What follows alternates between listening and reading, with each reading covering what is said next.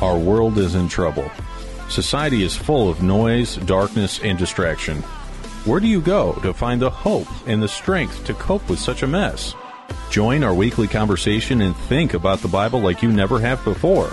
Listen, watch, and interact with us at ChristianQuestions.com. You're listening to Christian Questions. Here's Rick and Jonathan. Alexander the Great once said, "I am not afraid of an army of lions led by a sheep. I am afraid of an army of sheep led by a lion." I'm Rick, and this is not your typical Christian commentary as we look at Bible-related topics from a different perspective. I'm Jonathan. This podcast centers on godly principles, family values, and honest dialogue in a politically free zone. Folks, we thank you for joining us today. This is a contact-friendly format, and we welcome your thoughts via email, messaging us at ChristianQuestions.com, Facebook, and our website chat board. So, Jonathan, what is the subject for today? Well, Rick, our question is, have you lost faith in your spiritual leaders? And our theme text is found in Mark chapter 10, verses 43 and 44.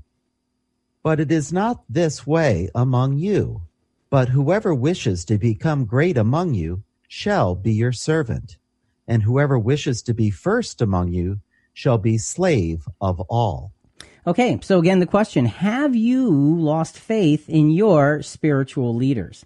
You know, leadership is a key to success in almost every part of life. When it's done well, those being led not only engage, they have a tangible opportunity to grow and even be transformed.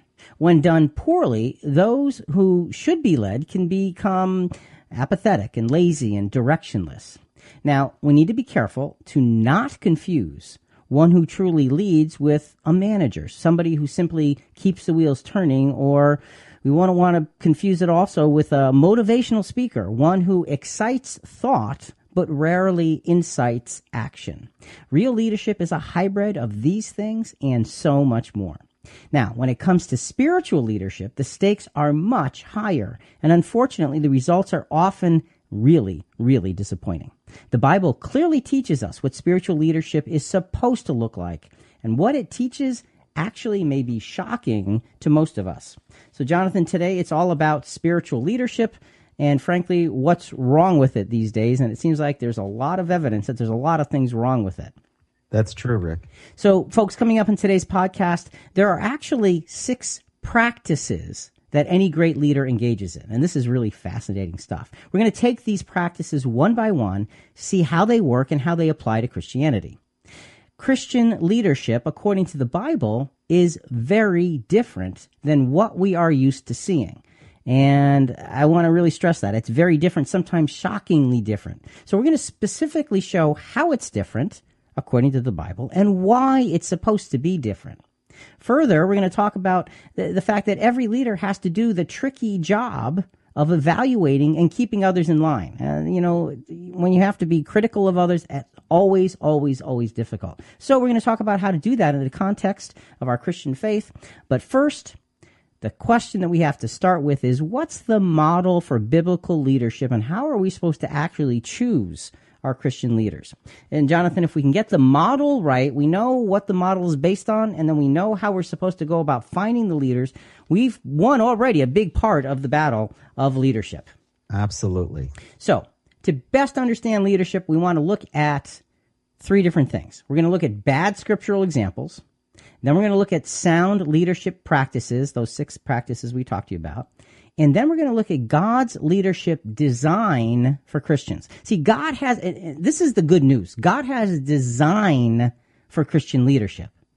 He's got it laid out carefully and precisely. The question is, do we know what it is? Or do we just kind of follow along with what's kind of in front of us? So those are the 3 things we're going to be talking about each segment. Bad scriptural examples, sound leadership practices, and God's leadership design for Christians. But first, let's take a look at leadership in the Bible early on. It was known as shepherding. And who was the example in that shepherding? God. And how do you know that? Well, in Psalm 77:20, it says, "You led your people like a flock by the hand of Moses and Aaron. You led your people like a flock. And it says you had your sort of your under shepherds, Moses and Aaron, but God was their shepherd. There's some interesting commentary about shepherds and leadership from the Old Testament, from John Gill. Jonathan, let's go through just a few lines of that. And with the Greeks, to call kings shepherds, and one and the same word, in the Greek language signifies to feed sheep, to govern people. Also, their ecclesiastical governors are intended prophets, priests, Levites, scribes, and Pharisees. These were bad shepherds, or they would not have been prophesied against. And though they were shepherds of Israel, this must be done. So the interesting thing that he starts out with is, with the Greeks, the kings were called shepherds. And I'm fascinated by that. I never realized that before.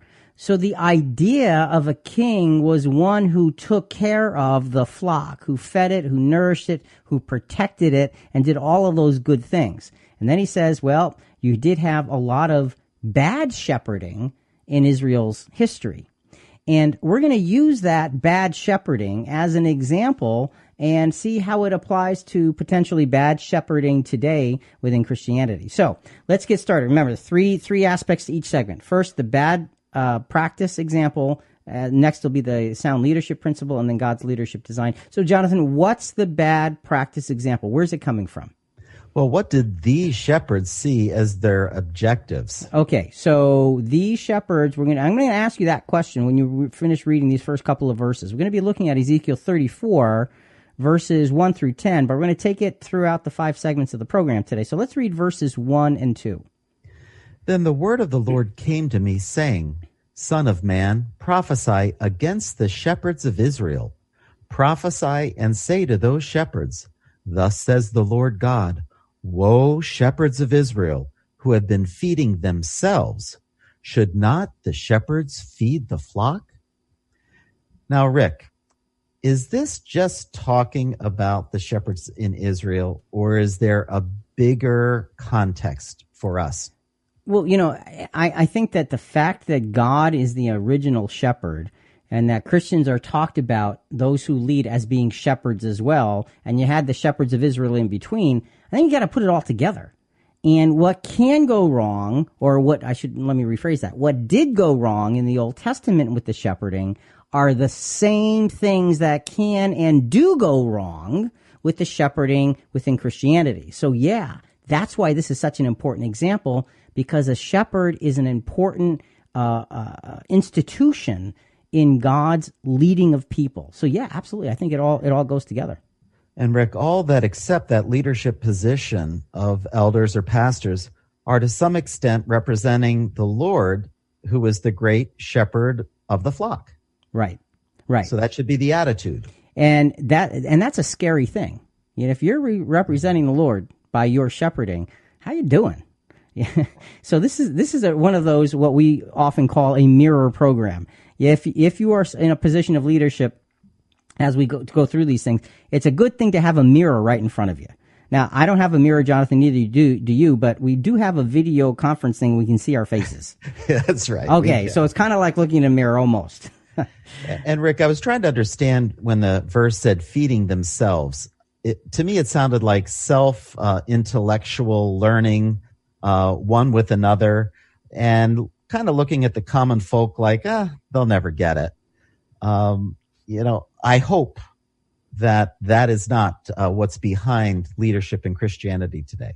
And so that really is the summation of that question. What did these shepherds see as their objective? It was sort of to be comfortable and to kind of look down upon the sheep as they're just sheep. What are you worried about? They're just sheep. It's okay. And so there's this arrogance that you have to be careful of. And Rick, they're honored, they're revered, and they have titles, so that kind of makes them feel above the fray. Yeah, with when you got the title, when you've got the honor, when you've got the finances, you tend to act like you're different than everybody else. But the question is a shepherd different than everybody else? So the bad practice example here is coming from Ezekiel chapter 34, verses 1 through 10. And the first point is God says he's condemning Old Testament shepherding of his people. And he's saying, you're feeding yourselves, not your flock. That's the first warning flag here. So to counteract that, let's go to some sound leadership practice. And the first thing the point I want to make, we're going to be going to some a YouTube video from Brendan Burchard. This is awesome stuff. The video is what great leaders actually do, and he gives 6 leadership practices. And the first thing I want to state is that a leadership practice is not a leadership step. Some things might come before others, but a practice means that you have to always do it. So you can't just sort of implement it, then forget it. So these are 6 leadership practices. Let's listen to what he says the first one is. The first E of these 6 E's is envision. Great leaders envision a compelling and different and vibrant future than what is here. They have an alternative, clear view of what the world could be like tomorrow than it is today. Right? They have a shared purpose. They believe that they and others would be compelled by, interested, inspired by, and want to work towards. And that's a big deal. And you always read about it in leadership, right? You have to have vision. I mean, it's biblical. Where there is no vision, people perish, right? We know the power of having that vision. So you have to sit down, though, and actually do it. The reason we say envision versus just have a vision is you have to sit. It's a practice of envisioning. What should tomorrow look like for my team? So the first leadership practice is to be able to envision what things should look like for those that you lead. And this is a very sound principle. And I'm glad he partially quoted that scripture, where there is no vision, the people perish. The word for perish actually means become unraveled. Oh, wow. Yeah. That's interesting. And it kind of uses the illustration of a braid becoming undone.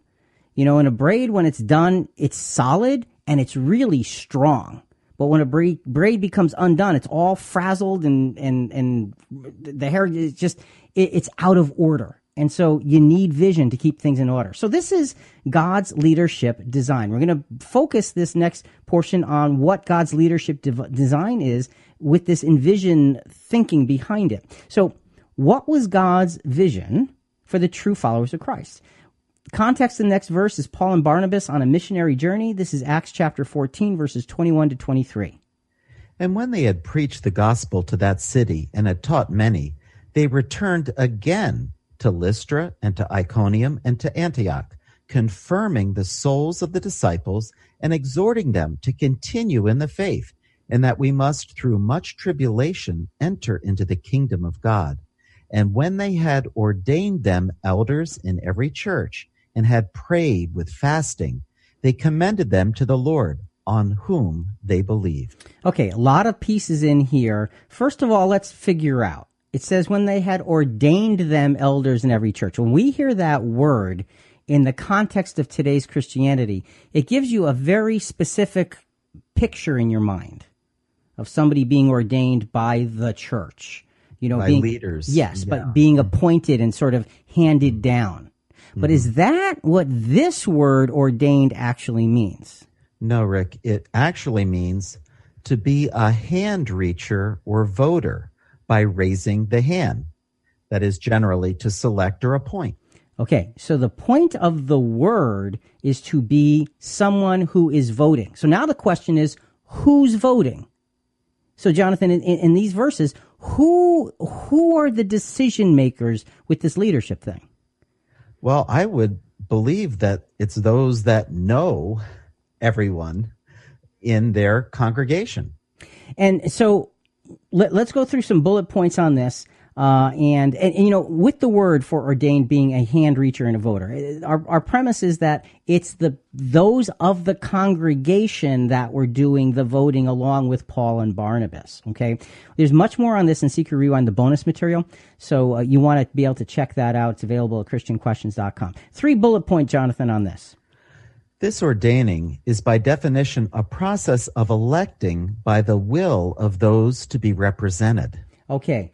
That's important, and it kind of reminds you of the principles of the United States of America. We are supposed to duly elect leaders by the will of the people. That's the point of it. That's the way it's supposed to be in Christianity as well. What's the next point?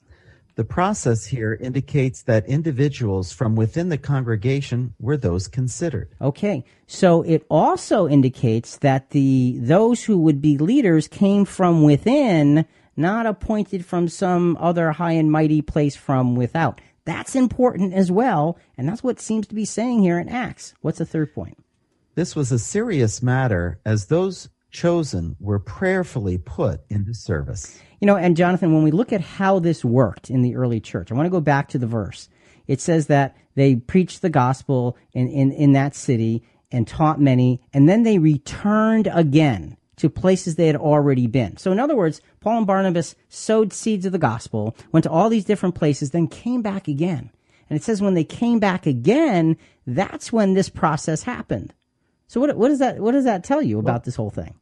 The leaders kind of stood out, the ones that were trying to rally the congregations, show them the path that they were taught by Paul previously. So it kind of gave them time to develop and see where everybody stood. So it's an interesting process that we don't normally see in a lot of churches, because in a lot of churches, leadership is appointed from someplace else and they're dropped into you.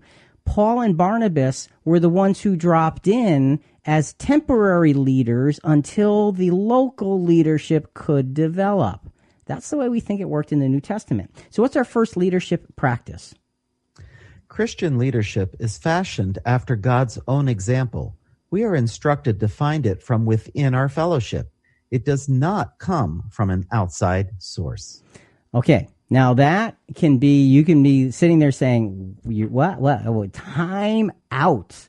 Well, think about the early church, and what we don't see in the early church is we don't see the apostles bringing many, many brothers to these different places and leaving them there. Some came to visit for a while and then left, and then they had to have the leadership from within. That's the way the early Christian church actually had its beginning, with leadership. So far, Christian leadership is specific. Do what God does and choose from your own gathering.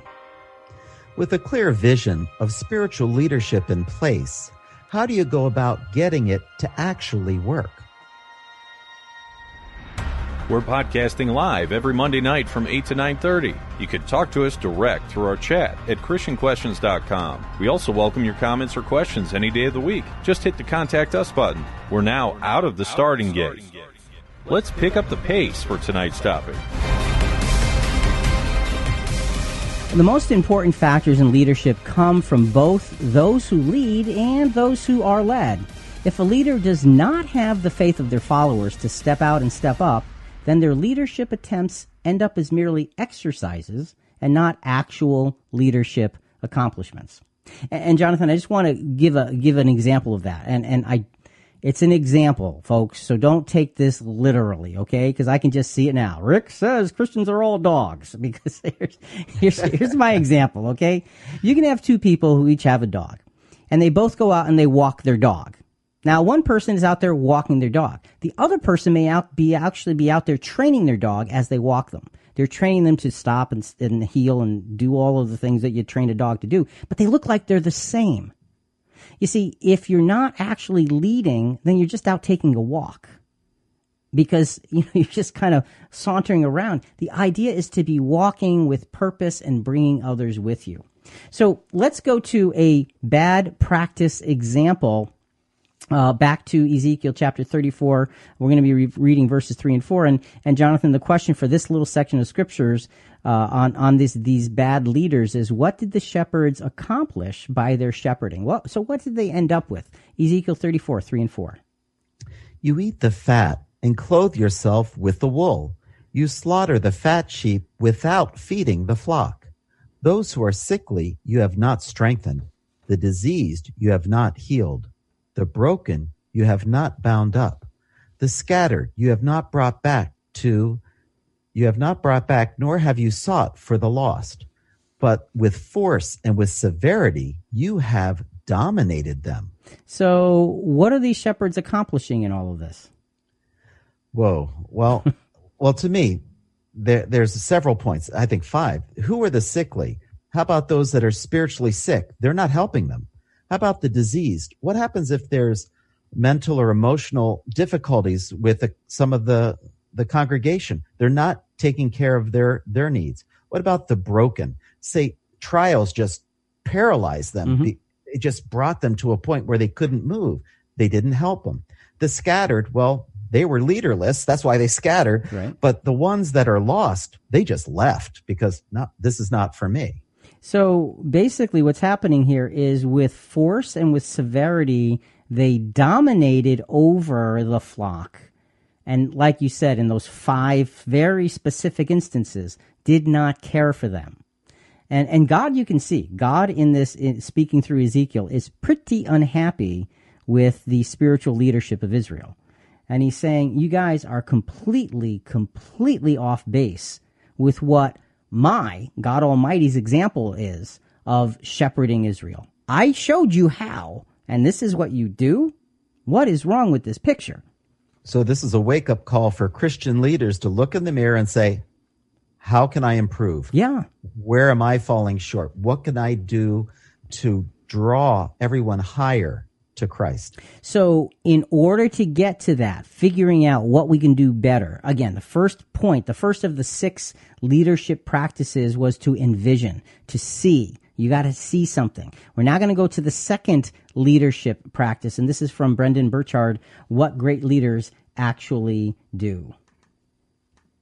The second E here is enlist. As you're developing this vision, it's not just your vision, you're enlisting other people to share their voices, their perspectives, their dreams, their desires for where you could be going.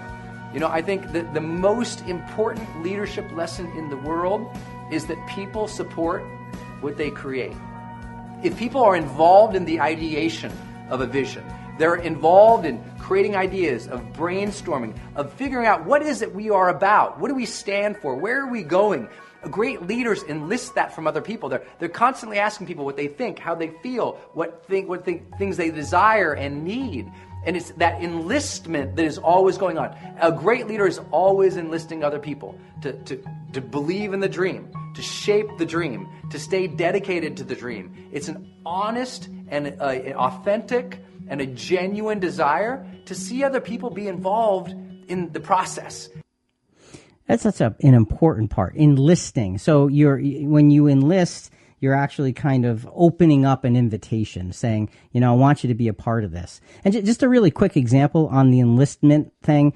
I used to be the director of a Bible youth camp during the summer, for a week during the summer, 9-year-olds to 15 or 16-year-olds, whatever it was, or through high school, whatever. Anyway, there was one year where there was a little bit of lethargy in the group. They just were kind of like hanging out, and some things needed to be changed around in the actual setup of the campground. And we had talked about it, and a couple of kids had an idea about it, and they were absolutely on the right track with the idea. So we had to decide what to do.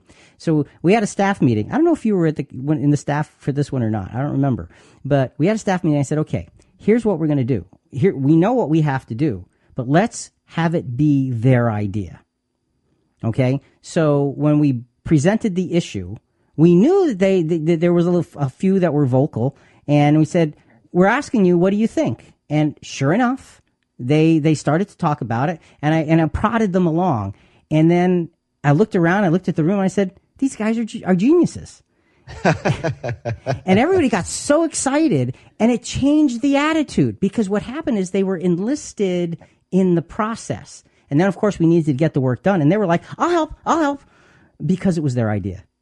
And, it's just, nice. It's an amazing thing that actually really, truly does work. Good quote here from John Maxwell. A leader is one who knows the way, goes the way, and shows the way. So important. So we've looked at the bad practice example of the leaders beating down on the flock with force and severity and dominating. And then we looked at the principle, the practice rather, of enlisting. Now, God's leadership design. Let's see how this enlisting actually works in the New Testament scenario. First, the Apostle Peter is enlisting other leaders to step up. So you start the enlisting with others who lead. 1 Peter 5, verses 1 through 4. Therefore, I exhort the elders among you as your fellow elder and witness of the sufferings of Christ, and a partaker also of the glory that is to be revealed. Shepherd the flock of God among you. Exercise oversight, not under compulsion, but voluntarily, according to the will of God, and not for sordid gain, but with eagerness, nor yet as lording it over those allotted to your charge, but proving to be examples to the flock.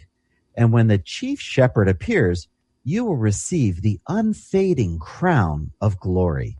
All right, so Jonathan, there's observations here about what Peter is saying, but what's the first thing about how Peter approaches this? Well, Rick, the first is serve not because you must, but out of a willing heart. All right, so he's saying, look, there is necessary service. Don't be all about just, okay, it's a job. I got to do a job. It's in something, job I'm supposed to do. I'm supposed to serve the Lord this way, so I will. He said, it's got to be from a willing heart. And so what happens if your heart's not willing? Are you not supposed to do it? You're supposed to do it until all of a sudden the excitement returns, and then it hits your heart. So do it anyway and Right. Find the heart motivation. You got it. So not feeling it doesn't mean you shouldn't do it. It simply means you need to work into feeling it. What's the next point? Serve not for money, but out of sheer eagerness. You know, the best service ever given at any time, under any circumstance, is the service given freely, with no need for compensation. In any arena, in any place, that is the best kind of service. And that's what he's saying to the elders. And it's interesting, he says, I am exhorting the elders among you as your fellow elder. He's not saying, okay, guys, you know, I'm the guy, you should be listening to me. He's saying, we are in this together. Here are the things that I think are important for us to do collectively. What's the third point? Serve not in a dominating way, but rather as a living example of Christ-likeness. You know, and that directly flies in the face of the bad practice example we had from Ezekiel 34, where it says at the end, but with force and with severity you have dominated them. This is simply saying, don't be dominating over others. And these are important principles, Jonathan, because in a lot of Christian leadership, it's not this way. And Rick, I'm wondering, you know, what happens in seminary and divinity school? You know, I've heard some things, I'm not really sure if they're accurate enough, but they teach a lot of church history and ceremony, and that leaves a lot less room for studying the Bible. What is their motivation in learning these things? And were they called before they went or when they're there? How is this system? How did it start? Well, you know what? I don't know any of the answers to any of your questions because I've never been to such a place. Haven't gone through that kind of quote training unquote. You know, the training I think that we as Christians are supposed to be going to is in the quote school of Christ. And that's biblical. It's not going to a school, but it's being schooled in the scriptures, being schooled in that local congregation through that local leadership to follow scriptural principles very clearly and very, very comprehensively. You know, the Apostle Peter uses the word elder. It's kind of like, well, what's an elder? So what? It's a word that's kind of a comprehensive word. What does it actually mean? Well, Rick, it means older. As a noun, a senior. Okay, so you think about that and you think, oh, are you talking about old guys? Well, actually, Rick, someone can be very mature spiritually, and age is really not a factor, I don't think. It's a matter of being a senior in a spiritual sense, is what you're saying. Absolutely. And a great example of that is Timothy. The Apostle Paul was talking with Timothy, and he called Timothy his spiritual son. And he said, oh, you know, my son Timothy, do not let no man despise thy youth. Just because you're young doesn't mean you're not mature spiritually. I am telling you, I am trusting you, Go do the work I'm giving you to do. Don't let people say, hey, kid, what do you think you're doing? You have God's Spirit. Go use it in the right way. But don't have an immature spiritual boy try to fit a man's position. Yeah, and that's the other thing, is you're absolutely right on that. In the New Testament, there are several words used to describe for shepherding. There's the word for elder, there's the word for pastor, the word for teacher, the word for overseer, and these are all meant to be different ways of describing the same job. Again, CQ Rewind, the bonus material, gives lots of examples of these to see how they all fit together, and they're kind of interchangeable. Jonathan, and Rick, that's what Peter was saying. I'm an elder, I'm a pastor, teacher, overseer, just like you. Right, exactly. Let's go to another soundbite. This is from Entrepreneur. It's 4 behaviors you never want to see in a leader. So this is sort of the other side. We're looking for these 6 leadership practices. Well, these are 2 of those behaviors you never want to see in a leader. There are 4 behaviors that are simply never indicative of effective leadership. First, complaining. Not cool. Criticizing another leader in the company of followers undermines the leadership efforts of others as well as yourself. One of the many challenges leaders face is earning the buy-in from his or her people. What they don't need is an associate sharing insults behind their back, because doing so erodes the trust they've worked so hard to build. Second, emotional volatility. Leaders are expected to comport themselves professionally, and that means having the self and social awareness of knowing when to put up, shut up, or blow up. It also requires understanding different personalities. Adapting one style to match the setting and people takes patience and acute observation, but is incredibly important. And I appreciate these 2 points. Complaining and emotional volatility should not be expressed from the standpoint of leadership. Sometimes we get into a position of leadership and we figure we have now permission to be able to complain and to be volatile. And especially in the realm of Christianity, that is simply not the case. Because complaining and emotional volatility are ego-driven responses. Christian leadership has no room for such things. So, especially if they're doing God's will and not their own. We should have no ego, right? Right. Why are you volatile? Vengeance is mine, says the Lord. He will repay. Let him take care of it. Yes. Romans chapter 12.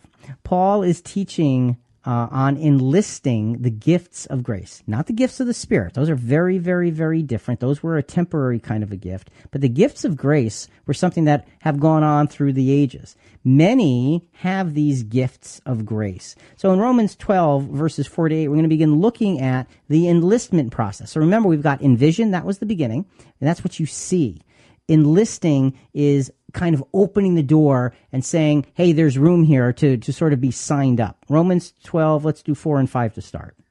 For just as we have many members in one body, and all the members do not have the same function, so we, who are many, are one body in Christ, and individually members one of another. So it's a very equal-looking picture that the Apostle Paul paints.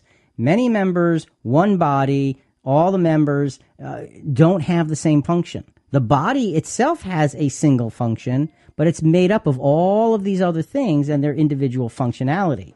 So now here's where you come to the part with the gifts, verses 6 through 8.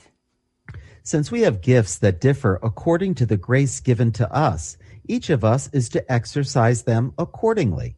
If prophecy, according to the proportion of his faith. If service, in his service. Or he who teaches, in his teaching. Or he who exhorts, in his exhortation. He who gives, with liberality. He who leads, with diligence. He who shows mercy, with cheerfulness. So, Jonathan, when you read through all of those things and you think of gifts of grace, now these are not miraculous gifts, but these perhaps are things that you have talent in the area of, or interest in, or experience with. When you see this, what do you think of when you look at this list of these types of gifts? Well, Rick, I just love the fact that everyone may veer to one or the other. But the neat thing that I have seen blossom with Christian leaders, they now are developing other gifts on top of the ones that they naturally had. and they're expanding their ability to serve the Lord. And that should be all of our hope. And that's a really good observation. And the way that happens, the way you expand your ability is to fulfill what you already can do. Exactly. See, because once you do that, it puts you in a different place, and it puts you in a place of strength. And from that strength, you can now branch out into other things. So really, we want to try to find out what are those gifts of grace that might be, things that I can contribute, and do that. And look, if one of your gifts of grace is prayer, then do it, and do it mightily. So it's enlisting. It's getting people to understand that there's openings, if you will. What's the leadership practice here for this segment? Christian leaders must be enlisted for the right reasons and with the right attitude before they can enlist others to follow them in following Christ. Gotta have the reasons and attitude first for yourself, and then you can invite others. So, everything a Christian leader is supposed to do for others is something he should have received for himself. To enlist others is to call them to action. What else is needed to elicit a powerful response? Talk to us during our live Monday night podcast from 8 to 9:30 every week. If you're listening through our app, just hit the message button. If you're on ChristianQuestions.com, click on chat at the bottom of your screen. As our discussion continues, it is inevitable when we start to answer questions that more questions appear. Let's see how this expands. Leadership is the epitome of a two-way street. A leader can only really be defined as a leader if there are those who follow and engage. Having a vision and enlisting others in it are powerful practices, but they are not complete. A leader must always embody the vision first, and always embody the vision always. So we've got to really understand that leadership means you do it, you think it first, you show it first, and then you do it first. Leadership is not, hey, I got this idea, why don't you go do it? Leadership is no one will do that. That's right. Is only asking others to do the kind of thing that you are willing and able to do. Doesn't mean that you have to have talents in every area, but it means that you have to be extending yourself so others can say, if they will extend themselves that far, I can certainly extend myself this far. Let's get now back to another bad practice example in relation to leadership. And Jonathan, the question for this one verse is going to be, what's the resulting consequence of this bad shepherding? Ezekiel chapter 34. Let's just do verse 5. They were scattered for lack of a shepherd, and they became food for every beast of the field and were scattered. So what happened? As a result of the shepherding, what's the end result for the sheep? Dun, da, da, da. They were devoured. Yes. The shepherd's primary responsibility is to protect the sheep. And what's happening here is they're not able to do it. They're not doing it. Well, Rick, we're talking about bad practice examples. Yes. Well, here's one that touches the world today. Okay. We have an article from The Spectator, January 14th, 2017, by Damian Thompson. Why more and more priests can't stand Pope Francis, he said. Ouch. He has been pigeonholed as a fearless reformer, but questions are arising about his judgment. And on January 2nd, in the Vatican, they published that Pope Francis, to the world's bishops, he reminded everyone to have zero tolerance towards child abuse. And hey, Rick, that's a good thing. Amen. But the challenge is that in 2012, the previous Pope, Pope Benedict, stripped one of the priests of his faculties because of child abuse. But in 2014, Damian Thompson said they restored him by Pope Francis, who warned him to stay away from minors. So here we have a leader allowing a predator back among the flock. Not a good choice. No, and you know, there's always two sides to every story. and you're giving a report of a report on the story. And the point is, we cannot have a double standard. There cannot be a double standard. There can't be an appearance of godliness, but behind the scenes, just make sure you're okay and we'll be okay. We cannot have that in Christianity. So whatever the circumstances really are there, and whatever the deviousness really is there, look, God is the judge. God is the judge. And you can see that he's judging the leaders in Ezekiel in a very harsh way. So if we think for a second that our Christian leadership can get away with things, forget about it. So we had better be looking for that highest standard. A little bit disturbing, but thank you for that, Jonathan. It just Sorry. No, that's all right. It's real. It gives you a sense of the reality of today. Let's go to our third leadership practice. We had envision, which is to see. We had enlist, which is to open up to others. The third one is, I'll let him tell you. This is from Brendan Burchard. The third thing that great leaders are always doing is embodying their message. They stand for something. There's a congruence between who they are, the behaviors that they're enacting into the world, how they treat people, what they're working towards, and what they say is important, right? It's just basic line. It's integrity. It's a congruence between what we say we're after and how we are behaving. And there's nothing more important, is there? It's that old message. It's like, you don't believe the message unless you believe the messenger. So as leaders, we have to stand for and demonstrate and show what we are really believing in. I mean, is our team and the people around us seeing us work for it, sweat for it, sacrifice for it, champion it over and over and over again, even when it's hard, even when there's conflict, even when people are pissed, even when people want to quit? Are you still there?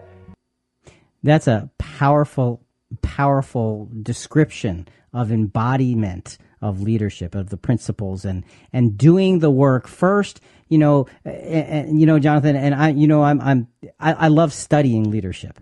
Mm-hmm, and I know you do. One of the things that's really been helpful for me is to always try to show up first and be the last to leave. And it's a little thing, but it gives you a sense of there's something more there. And it's having the integrity that matches the message. That's a true leader. Good quote from Arnold Glasow. Okay, I'm sorry. Go ahead. Comment first, then we'll do the quote. I loved what he said. You demonstrate, you show, even when it's hard. Yeah. You don't give up. You don't let it go. Now the quote from Arnold Glasow. A good leader takes away more than his share of the blame, a little less than his share of the credit. Okay, so he takes more than a share of the blame and less than a share of the credit. Why? Because it's not about the leader. And folks, look, if you're in a place where the Christian leadership is not about you as the flock, then you have to ask yourself, honestly and truly, why am I still there? Because it's not about making the leader look good. It's about helping the flock be better. That's it. God's leadership design. Let's take a look at that. Christian leadership is built upon the embodiment of Christ in your life. That's how Christian leadership is built. Hebrews chapter 13, verses 7 and verse 17. And this is from the Lamsa translation. We don't normally use this, but this just expressed these words very well. Remember those who are your leaders, those who have spoken the word of God to you. Mark the completeness of their works and imitate their faith. Listen to your spiritual leaders and obey them, for they are watchful guardians of your souls, as one who must give account, that they may do it with joy and not with grief, for this is unprofitable for you. I love the tenderness of how it says, mark the completeness of their works and imitate their faith. In other words, observe the leader. Don't just go and sit there and listen to what they say and say, wow, that was a great message. That must be a great leader. How are they living? How is that message being reflected in who they are? And if it is being reflected, the scripture says, imitate their faith, because they're accountable. And you want to imitate their imitation of Christ, because that's a scriptural way to go about things. So it's really a powerful way to look at things, to embody the message. You want to be the epistle, a living epistle in front of others, just by being. And that's a great challenge. Christian leadership is defined by what we do, the attitude with which we do it, and our words. So that's embodiment. It's everything. Let's go to Acts chapter 20, and we're going to take, again, selected verses 17 through 19 first, and then we're going to jump down to 27 and 28. Paul sent to Ephesus and called to him the elders of the church and said to them, "You yourselves know from the first day that I set foot in Asia how I was with you the whole time, serving the Lord with humility and with tears and with trials which came upon me through the plots of the Jews." So Paul is basically not afraid to say, you've seen what I do, and you've seen how I do it. So he's not, and you know, that's a wonderful example of courage in Christ, to say, assess how I've treated you and how I've handled you. And let's finish up those verses. "For I did not shrink from declaring to you the whole purpose of God. Be on guard for yourselves and for all the flock among which the Holy Spirit has made you overseers, to shepherd the church of God, which he purchased with his own blood." So he's saying, I told you everything that I could tell you about the purpose of God, and now you as shepherds need to do that for others as well. So he's empowering those others to embody the message just the way he did. Paul displays within himself what he wants others to display within themselves. So what's the leadership practice for this particular this third practice before we go on to the fourth one? Christian leadership is not about having eloquence or being inspirational. Rather, it stands squarely on the shoulders of selfless, daily, God-driven action and perspiration. Yeah, when you say, oh, we want eloquence and inspiration, or do you want God-driven action and perspiration? And the answer is, we should take the God-driven action and perspiration over the eloquence and the inspiration. Big time. Because that's where the embodiment of the message comes from. Jonathan, Trish has walked in, and she's got a question, comment, or something for us. Trish, hello. Hi. Hello. Well, I got a comment and a question. Go ahead. Well, and just listening to you and what you're saying about these things, envision, enlist, and embody. I mean, Jesus was was the best leader and example of all these things. He embodied the message that he gave, and he was God-driven in action and perspiration. You couldn't have a better example of someone who lived what he was saying. Mm-hmm.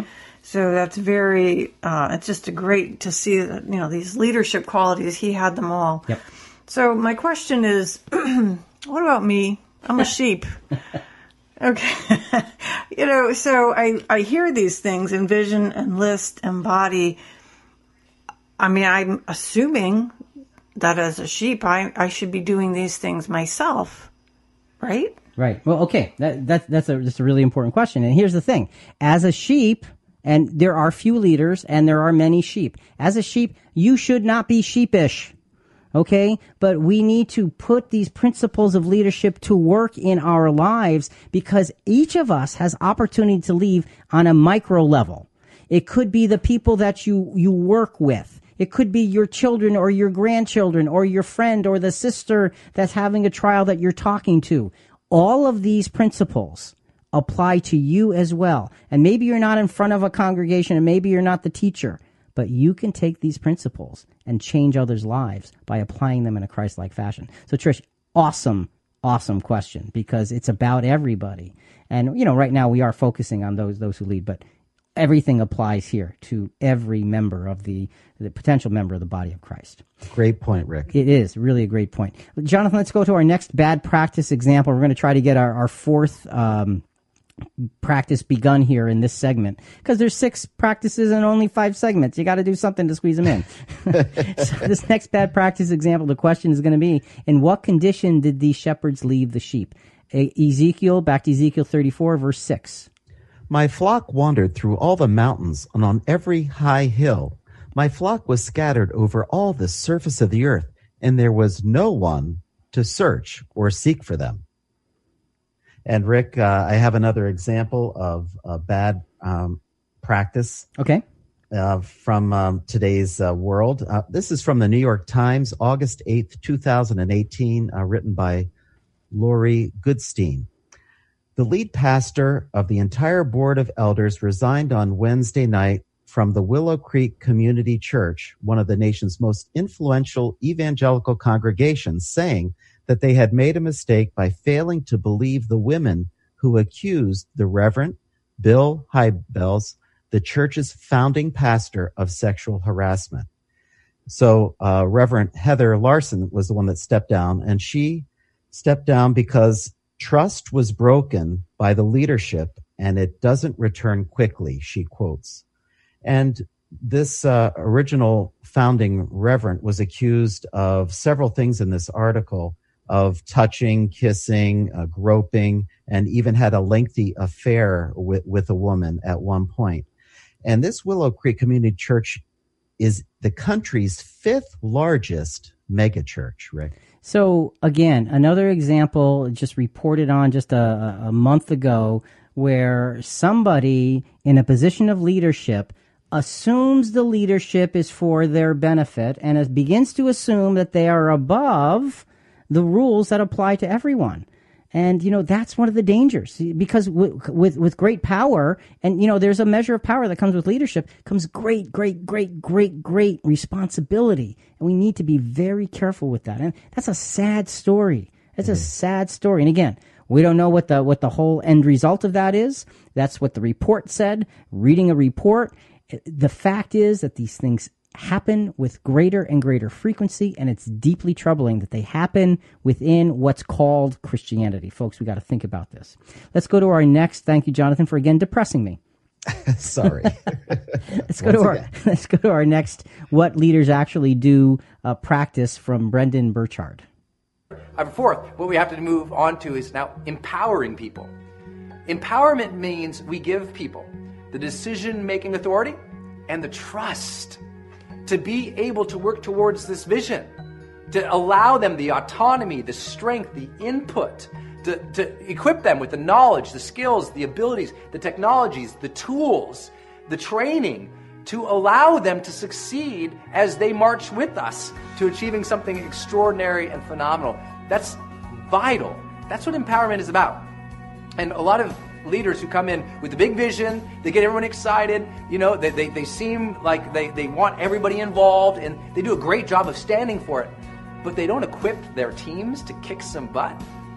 They never get to that place of real stride, of real momentum, and that happens all the time. Training other people and equipping them with everything they need to succeed has to be a vital practice of every great leader. And again, it doesn't happen just once.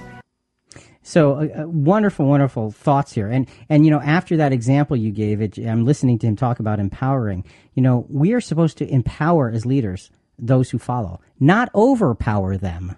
We are supposed to empower them. And, and that's where leadership oftentimes gets turned backwards. So let's look at God's leadership design for Christianity. Christian leadership has the sober responsibility of empowerment for all. Ephesians, and this also fits with Trish's question earlier, Ephesians 4:11-16. And he gave some as apostles, and some as prophets, and some as evangelists, and some as pastors and teachers, for the equipping of the saints, for the work of service, to the building up of the body of Christ, until we all attain to the unity of the faith and of the knowledge of the Son of God, to a mature man, to the measure of the stature which belongs to the fullness of Christ. And we're going to continue this verse in the next segment. But, notice that all these positions are for the purpose of creating a mature man. Not each individual person being mature, but a mature body of Christ. A collectively complete, individually called body of Christ. Not mature men, plural, each standing on his own. No. It's something bigger and stronger and better than that. Next segment, we're going to really touch on how this all works. So, Jonathan, at this point, as we wrap this segment up, it seems likely everything we have seen so far about leadership is about giving, showing, and helping. Just like Jesus. We earlier spoke of enlisting followers. What's the difference between that and empowering them? Do you feel disconnected at your local church? Are you struggling to find a good church or a pastor you like in your local area? We hope you're finding our podcast helpful as you take the next steps in your Christian walk. We're not here to replace the brick and mortar ministry, but Christian Questions can be considered as the new way to think about church because we're cutting through all the online commentary noise with a deep dive into traditional scriptures and how they apply in today's seemingly untraditional world. Thanks for listening at ChristianQuestions.com, through our app, and your favorite podcast channels. Keep your great comments coming. We always welcome your feedback. Now, back to Rick and Jonathan as we go deeper in our discussion. To enlist is to get someone's attention so they may be active in a cause. To empower is to take that enlistment and give it tools and direction and permission to be fully engaged in the work of the cause. Empowerment is a powerful application of our Christian liberty, though it is not without boundaries. See, everything always has boundaries, and we have to be really clear on the boundaries of empowerment. You know, when you say you want to empower people, you don't want them out of control. You want them to be empowered toward the cause. That's what empowerment is for. So let's continue the empowerment conversation from Ephesians chapter 4, verses 11 to 16. And Rick, the context is we're focusing on being equipped, getting the saints equipped. As a result, we are no longer to be children tossed here and there by waves and carried about by every wind of doctrine, by the trickery of men, by craftiness in deceitful scheming. But speaking the truth in love, we are to grow up in all aspects into him who is the head, even Christ. So this is giving us the parameters. Remember, everything has boundaries. This is giving us the parameters of the empowerment process. We're not supposed to be children, not supposed to be tossed about by winds of doctrine and all trickery of men, but we are supposed to speak the truth in love, and we're supposed to grow up not to just be strong and powerful, but in all aspects into the head, which is Christ. Those are the parameters of the empowerment. So growing up in Christ, even for leaders, is to be empowered into a strong, functioning part that contributes its value mightily to the whole. And Jonathan, that's the key of what Christian leadership is there for. And again, if you think that Christian leadership is, hey, I want to be the leader in my church because that seems like the best job and everybody respects the leader and, you know, they seem to wear the best clothes and all of that, forget about it. That's exactly it. That is pagan. I don't know how else to say it. That's not what Christian leadership is. That is the exact opposite of Christian leadership. Let's go back. Go ahead. I'm sorry. And Rick, that's what our theme text showed us. Right. But it is not this way among you, but whoever wishes to become great among you shall be your servant. Whoever wishes to be first among you shall be the slave of all. So in other words, the greatest position in Christianity is the one of greatest humility and service. Amen. That's the way Jesus designed it. That's the way God initially designed it, and that's the way we're supposed to follow it. Let's get back to verse 16 from Ephesians chapter 4. From whom the whole body, being fitted and held together by what every joint supplies, according to the proper working of each individual part, causes the growth of the body for the building up of itself in love. That is one of the greatest empowerment verses I've ever read. The whole body being fitted and held together by what each and every joint supplies. Every little piece makes the whole body work according to the proper working. So if each piece works properly, the body is strong. And as a Christian leader needs to empower the brotherhood to be able to be strong in the body of Christ. This lesson is simple: be empowered together. What's the leadership practice here, Jonathan? Christian leadership finds spiritually and scripturally sound ways to empower the brotherhood so that the one body of Christ can in all ways be unified and strong in Jesus.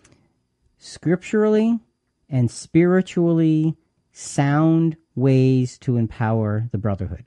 And Jonathan, I want to go off on a slight tangent here for a moment, because sometimes what we try to do as Christian leaders is we want to excite the brotherhood. That's not empowering them. And sometimes when you try to get someone excited, it becomes kind of a gimmicky thing. That's not empowerment.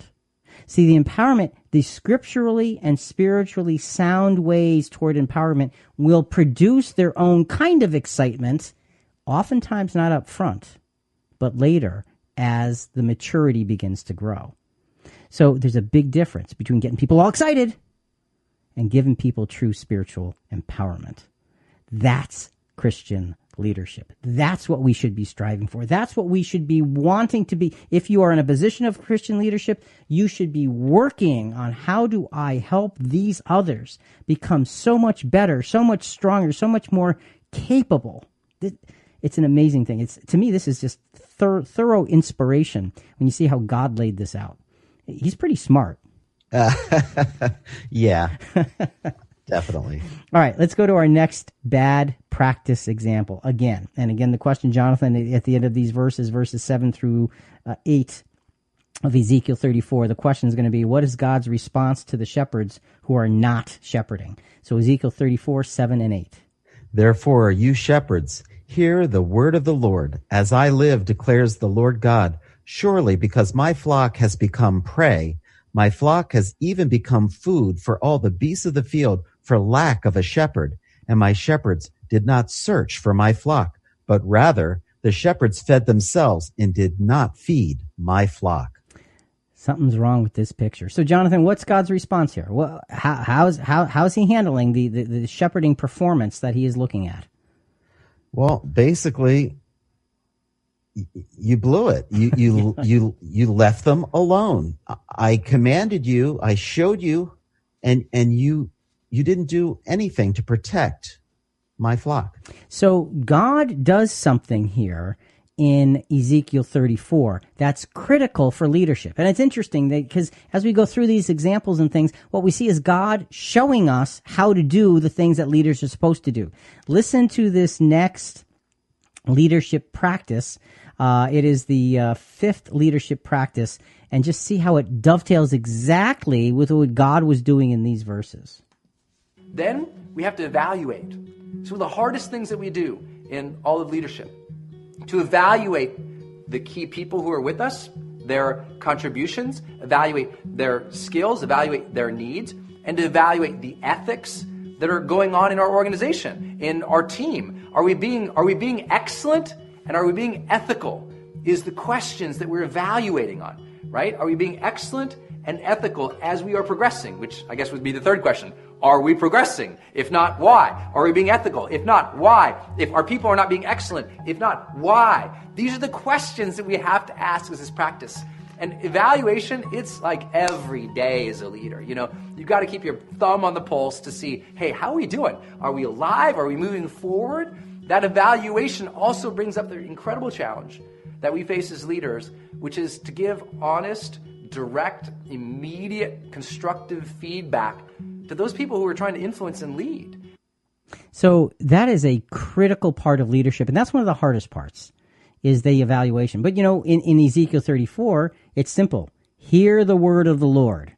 Whenever you hear the thus saith the Lord, or hear the word of the Lord, what you have is God's evaluation, God's judgment, God's observation, God's proclamation. That's all coming from this evaluation place. So when we evaluate, so first of all, we have envision, that's to see. Then we have enlist, that is opening the opportunity. Then we have embody, that's putting the opportunity on display. So then we have empower, which means so others can be included in it. Then once we get others really included, we have to be able to evaluate, and that's to challenge them because it's about their growth. It's about their growth. It's about them being better, period. Good quote from Steve Jobs. Be a yardstick of quality. Some people aren't used to an environment where excellence is expected.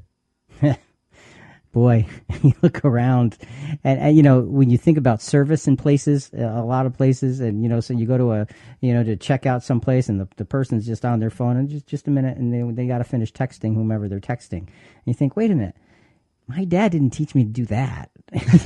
You know, it's an amazing thing, and it's really sad. So, you know, we have to be able to evaluate, and because that helps us to have high standards. So God's leadership design in relation to evaluation here, I think, is simple. Evaluation is for leaders. The leaders need to be evaluated, but it's also for those who have been empowered to follow. Evaluating followers That's hard because you don't want to offend them. You want to lift them up, but they need the evaluation in order to be able to be lifted up. Honesty and clarity are absolutes in this very difficult part of leadership. Hebrews 5:12-14 is a good example of using that difficult evaluation for the good of others. For though by this time you ought to be teachers, you have need again for someone to teach you the elementary principles of the oracles of God. And you have come to need milk and not solid food. For everyone who partakes only of milk is not accustomed to the word of righteousness, for he is an infant. But solid food is for the mature, who because of practice have their senses trained to discern good and evil. So there is a great parenting lesson that the apostle is teaching in Hebrews 5. And he's saying, look, guys, look, brothers and sisters, at this time when you ought to be at a level of teaching, you need to have someone teach you. There's something not good about this picture. You need the elementary principles of God all over again. What's happened here? We're going to need to and here's the thing. He's not saying you're out of here. He's just saying, okay, didn't take the way it should have. Let's do it again.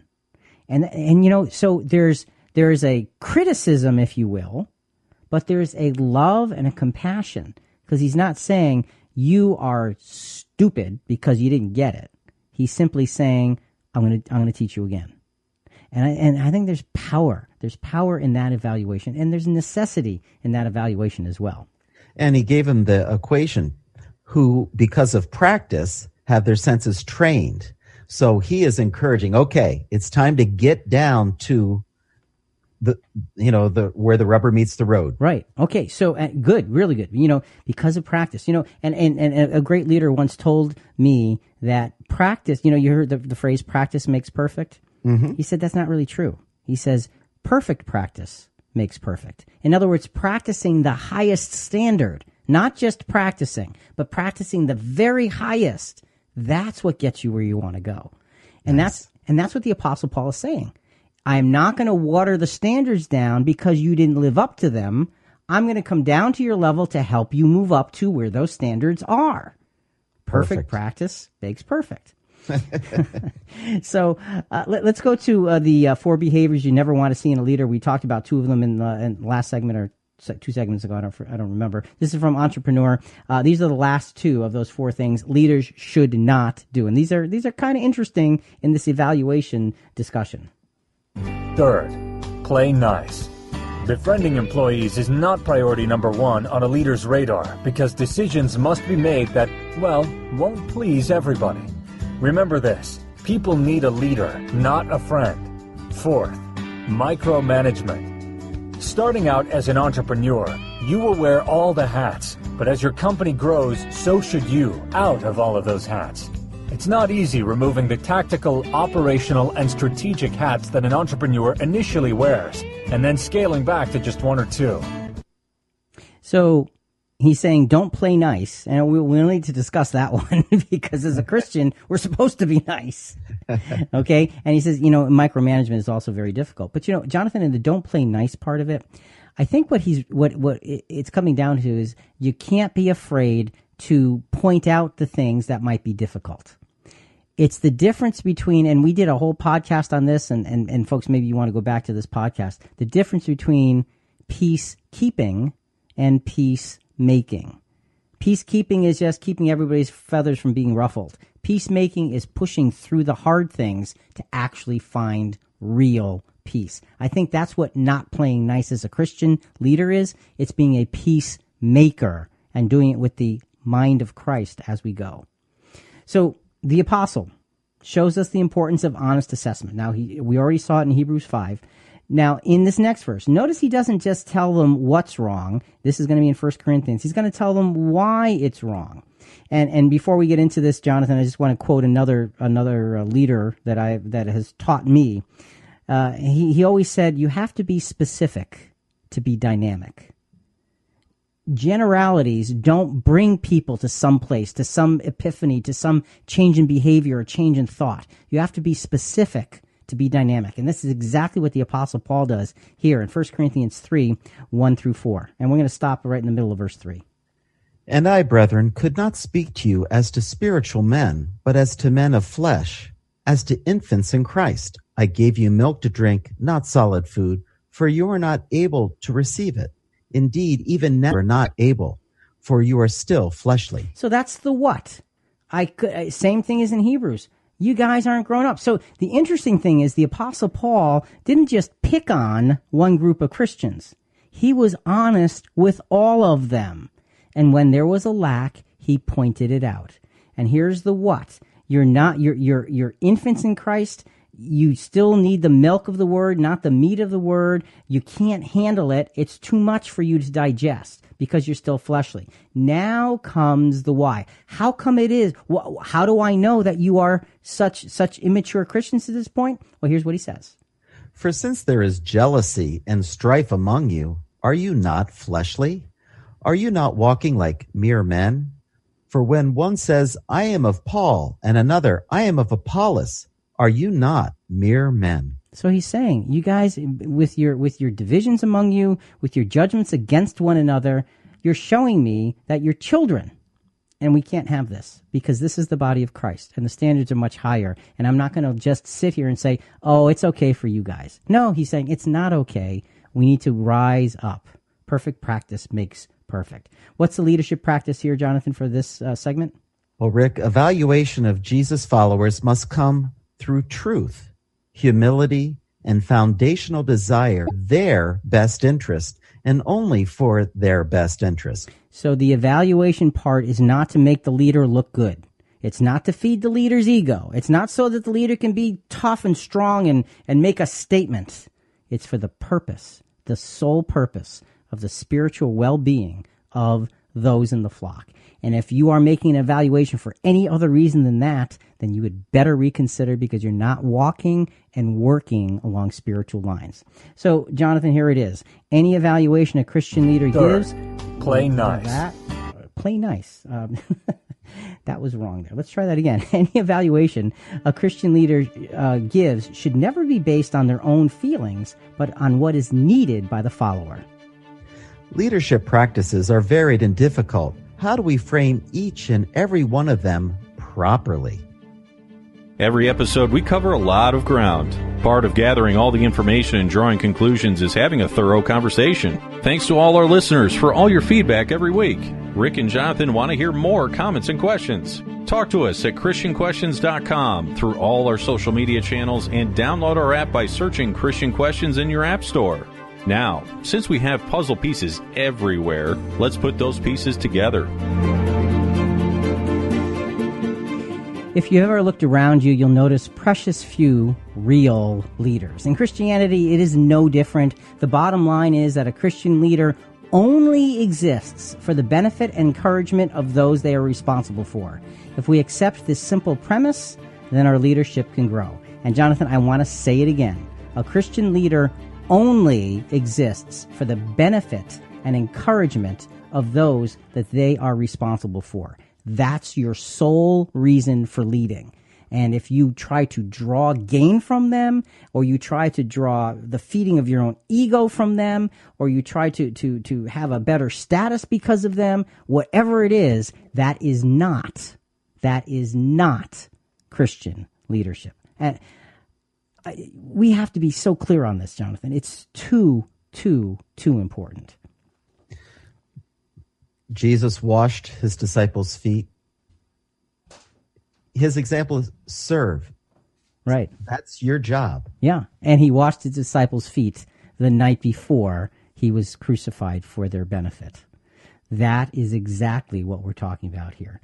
Let's get to our next bad leadership practice example. And again, the question here is going to be, what is God's ultimate consequence for these shepherds? And now we're in Ezekiel 34. Let's do verses 9 and 10. Therefore, you shepherds, hear the word of the Lord. Thus says the Lord God, behold, I am against the shepherds. I will demand my sheep from them and make them cease from feeding sheep. So the shepherds will not feed themselves any more, but I will deliver my flock from their mouth. so that they will not be food for them. So what is God saying? What's the ultimate consequence here? Well, they're taken away from their position because they didn't follow through. They were judged unworthy of the position they were in. And Rick, I want to transition to more bad practice examples of today. Great. You encourage me every time you do this. Thanks so much. This is titled Churches Struggle with Their #MeToo Moment.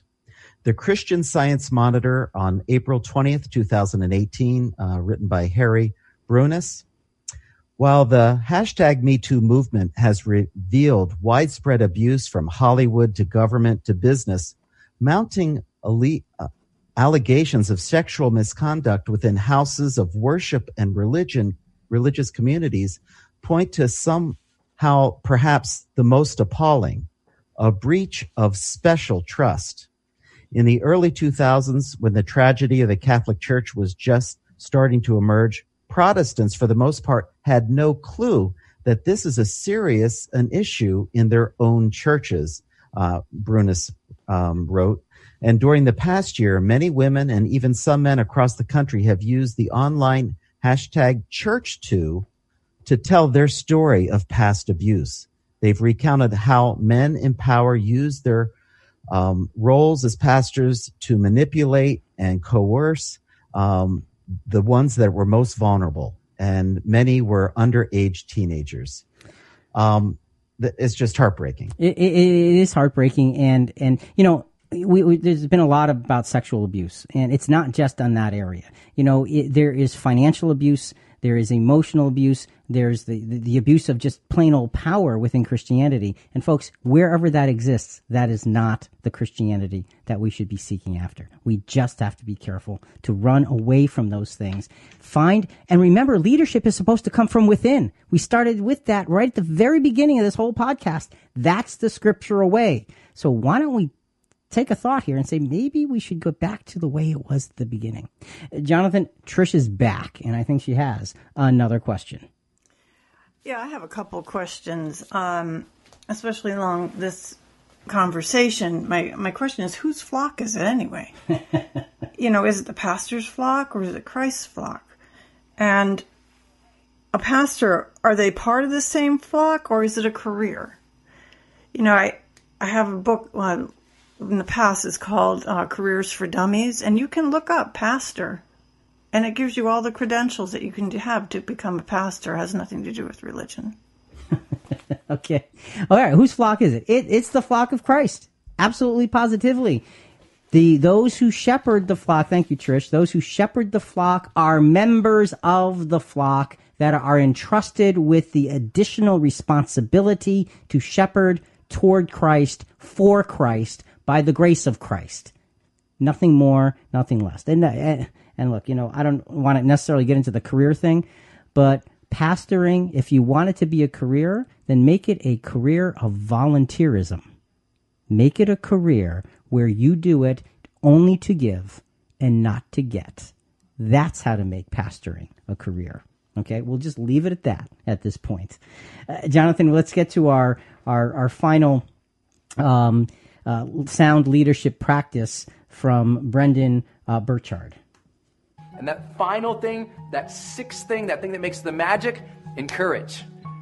To encourage, to be the champion, to be the cheerleader, to be the person always motivating, inspiring, uplifting people, to never just have, a lot of leaders, they get their pet projects and they get excited about it and they disappear.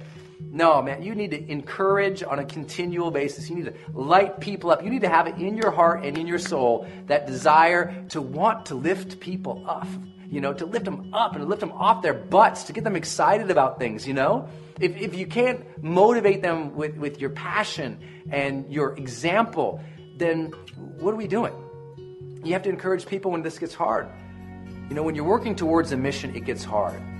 Longer term, the more people involved, the bigger the organization, the bigger the vision, the bigger the dream, the longer the duration to accomplish it. The more struggle, the more challenge, the more conflict, the more discord, the more disappointment, the more frustration, the more doubt, the more delay. All those things happen.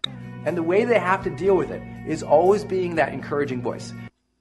So encouragement is the last of these 6. There's envision, enlist, embody, empower, evaluate, and encourage. And Jonathan, we oftentimes think of leadership when we think of the encouragement part. We do. You're right.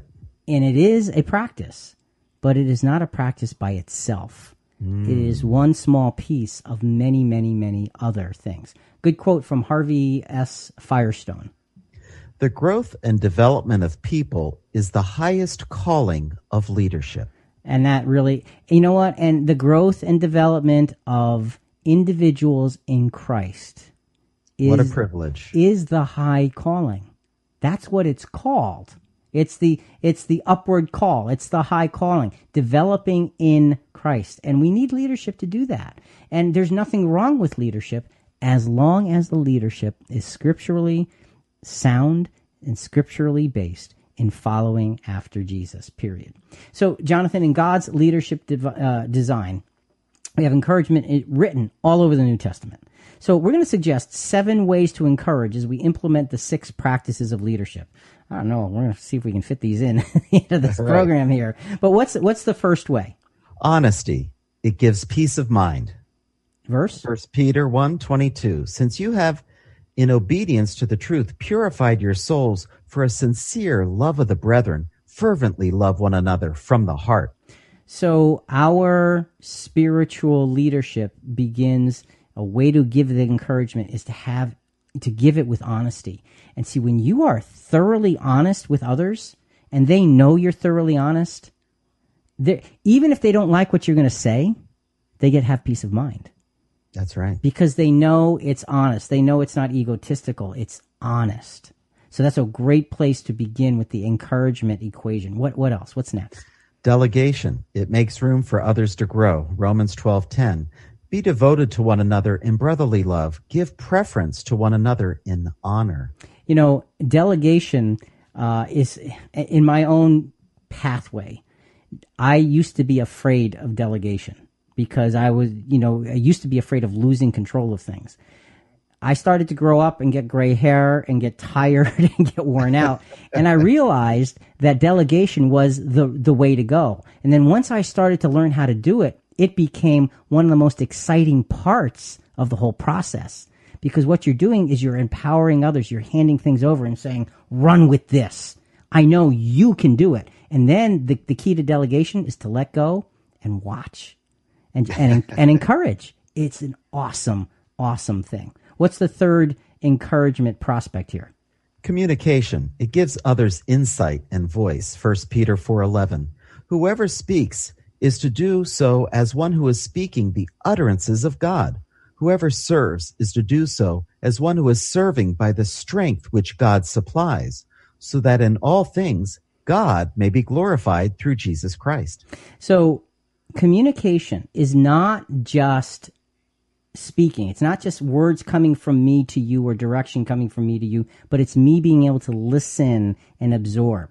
It gives others insight by what you tell them and what you show them, and it gives them voice because communication is a two-way street.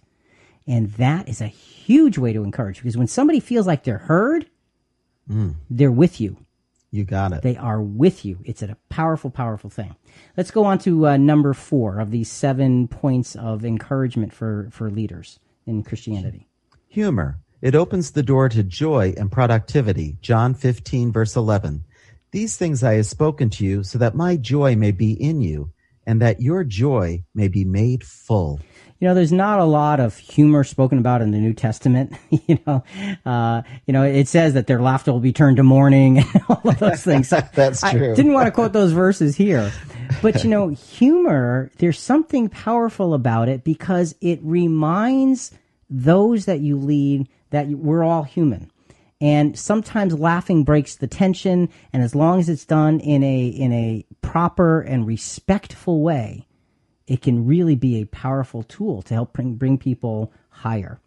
What's the next one? Number 5. Commitment. It shows others the way. Romans 12:11 and 12. Not lagging behind in diligent, fervent in spirit, serving the Lord, rejoicing in hope, persevering in tribulation, devoted to prayer. So commitment, and again, that really embodies embodiment. The embody number 3 E of the sound leadership practices. When we are committed to whatever the cause is, and for Christians, it's the cause of Christ, and we live that commitment, other people have a much easier time figuring out, well, what am I supposed to do? Well, maybe I'll just follow them because they know where they're going, and I've been watching, and they are heading in the right direction. What did the Apostle Paul say? Follow me as I follow Christ Jesus. Exactly. So commitment is a powerful, powerful thing. Number 6. Attitude. It sets a level of expectation and response. 1 Corinthians 13, verse 5 through 7. Love does not act unbecomingly. It does not seek its own. It is not provoked, does not take into account a wrong suffered, does not rejoice in unrighteousness, but rejoices with the truth, bears all things, believes all things, hopes all things, endures all things. If we can, in the leadership equation of Christianity, have the attitude of agape, selfless love. And that, Jonathan, that's a great test for leadership. Look at the leader that you are following. Is it all about them and what they can get and how they can look and how many cars they can have, or the power that they can hold? Or is it about you, the follower? Like Trish said, the sheep. That's the attitude.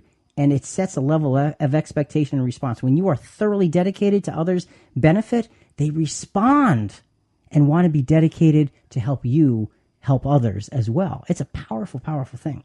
Number 7. Creativity. It gives others permission to innovate. Matthew 25, 20 and 21. The one who had received the 5 talents came up and brought 5 more talents, saying, Master, you entrusted 5 talents to me. See, I have gained 5 more talents. His master said to him, Well done, good and faithful slave. You were faithful with a few things. I will put you in charge of many things. So this is interesting because in this parable, each of the servants is given, the talents, and 1, 5, 1, 5, and 10, or whatever the numbers are, 1, 2, and 5, whatever they are, and they're not told specifically what to do. They're told multiply, go to work, figure it out. So they're told to be creative. Now, obviously creative within the parameters for us of Christianity and Christian principles and godly righteousness. But when you talk to others that you are leading about creativity, it helps them to be innovators. And, sometimes the same words or the same actions don't exactly resonate with others. They may come up with better words or actions than you. Awesome. That's what we want. What's our final leadership principle here, Jonathan? Spiritual encouragement is the lifeblood of Christian leadership. With it, others trust, engage, hope, plan, work, and grow. Encouragement is a breeding ground for maturity. And when you think about Christian leadership, it should always be in the context of developing the maturity of the body of Christ. That's it. There's nothing else that's important. It's the maturity of the body of Christ. That means envisioning what things need to be done. That means being able to enlist others into the process. That means embodying, putting on display what this vision looks like in your own life. That means empowering those that are around you, including them, giving them opportunity, saying, here are the tools, go do something with it. That means having the strength and the courage to evaluate, to challenge, not because your ego says, I got to tell them who's boss, but so for their own good. That means to encourage, to build, to help them see and understand the important parts of their life so they can become stronger in Christ, so they can contribute to the body as one joint contributes to the other, so the body of Christ, not me, not you, but we, become strong as the body. That's what leadership should be about in Christianity. Nothing less than that. And folks, if you're following something different, you might want to reconsider. You should reconsider, because it's about following Christ. For Jonathan and Rick and Christian Questions, I hope you've enjoyed being with us today. To me, this is one of the most important and inspiring subjects we could talk about to encourage you to find the Christian leaders that can bring you closer to God. Until next week, Leadership. Think about it. And folks, look, we really do want to hear from you. Give us your feedback or send us your questions on this episode and other episodes at ChristianQuestions.com. Also, a big part of spreading the word about our program is subscribing to Christian Questions in iTunes, in Google Plays, in Stitcher, and whatever your favorite podcast channel is. Please rate us and review us. We'd greatly appreciate it. Coming up next week, we'll be talking about, do tithes and offerings belong in Christianity? Talk to you next week.